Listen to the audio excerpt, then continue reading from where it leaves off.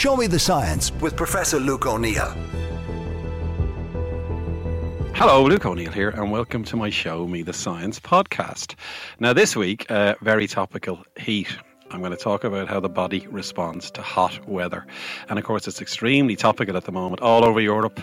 You know, records being broken, huge temperatures everywhere in Greece, Italy, in the US, you know, unprecedented to some extent. Of course, there have been heat waves in the past, but now we're concerned about this because what effects does heat have on the body? And it's quite serious because they reckon last year, the estimates are 61,000 people died because of the heat in Europe. And then that's a very significant number, obviously. And 500,000 people worldwide is one calculation. Very hard to measure these things, of course. I would question the numbers somewhat. But they're saying 500,000 people died because of this heat, the heat waves of last year as well. So I'm going to talk about what happens in the body. What can you do about it? Now, of course, in Ireland, we don't need to worry too much about this, do we? Because it rarely gets above 30. The problem happens when the outside air temperature goes above body temperature, which is 37 degrees. Then your body's under severe stress. So if you're going to go on holidays to where these temperatures are through the roof, this is the piece that you need to listen to, in a sense, what you might do and the sort of things to watch for, and then who's at risk of severe illness. Now, the first thing is the part of the body that detects temperature, because remember, our bodies are well-oiled, evolved machines, is called the hypothalamus. And the hypothalamus will detect the outside air temperature. If it's very hot, you're going to change the hypothalamus, and the main effect that happens is blood rushes up to your skin surface. And that's because the blood now is at the surface and some of the heat can begin to dissipate. Most people don't realise your core body temperature, like in the middle of your body, is about 37. Your arms and legs are only around 20, 25, you see, because there's not so much blood flowing through them, you know. So, but once the blood goes there, now that part of your body begins to warm up and some of the heat begins to dissipate, is the first thing, because now the warm blood is now contacting the air through the skin. Secondly, of course, you make sweat. And that's another great example of evolution, because if you make sweat, the sweat evaporates and that will keep your body temperature under control. Now, the trouble is, this can go out of control during heat exhaustion. Your body's fighting against that temperature outside. It's pushing the hypothalamus, pushing the blood flow, pushing the sweat out, and you can get a thing called heat exhaustion over time. Now, it's not that serious, this heat exhaustion business. You feel tired, obviously fatigue is a feature. You might get a headache. You might feel a bit lightheaded. You'll certainly feel thirsty because you're losing fluid through the sweat, and that this can make you feel really rotten, I guess is what you might call it. What you have to do there is try and cool down. And as soon as those kinds of symptoms start, within 30 minutes really, you got to go somewhere where it's a bit cooler, go into the shade, take plenty of fluids, take a rest, and then you should be able to sort of restore yourself a bit away from this heat exhaustion. We've all felt that way, haven't we, on holidays, especially when you're exerting yourself. However, that can progress into a thing called heat stroke. Much more serious, because in that situation your body temperature climbs and can get as high as 40, 41, 42. Now, that's a really high temperature for your body, and now the trouble is that hot situation inside your body begins to damage organs. It can damage your heart, your kidneys, it can cause seizures in the brain, and sadly then you can die of heat stroke. So if you see really serious consequences, that's called a medical emergency, and you should call an ambulance and get help immediately, because this can be really, really problematic, obviously, and that's the more severe end of this. Now, the other thing to say is the main organ that we worry about is the heart. The heart is pumping away, trying to get the blood up to the surface of your skin. So the heart is working really, really hard.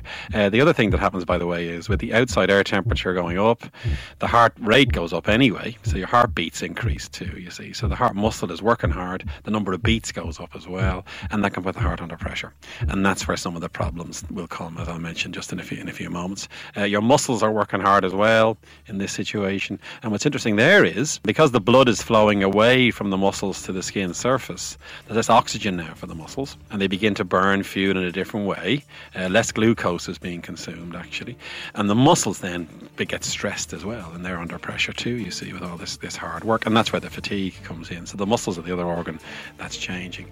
And the other thing is, if the outside temperature gets above 40, that's when the body really begins to feel the pressure, and the brain begins to sort of overheat in that situation, and that can give rise to confusion and even seizures. This is the severe end of this. So all these changes are happening in your body in response to these increased temperatures. Now, obviously it's happening because you got to cool down.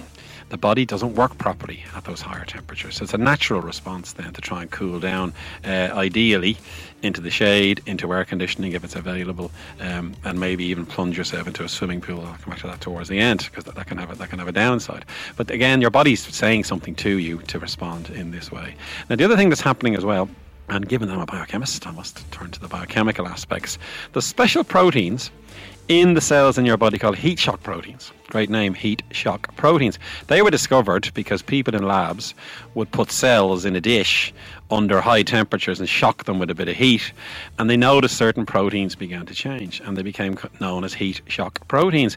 They're going up to protect the cells from the damage, and they're very important, and they will rise in your cells in your body under these increased temperature conditions, and they're very protective. And we look at heat shock proteins then as a way to stop the body being damaged by these hot temperatures.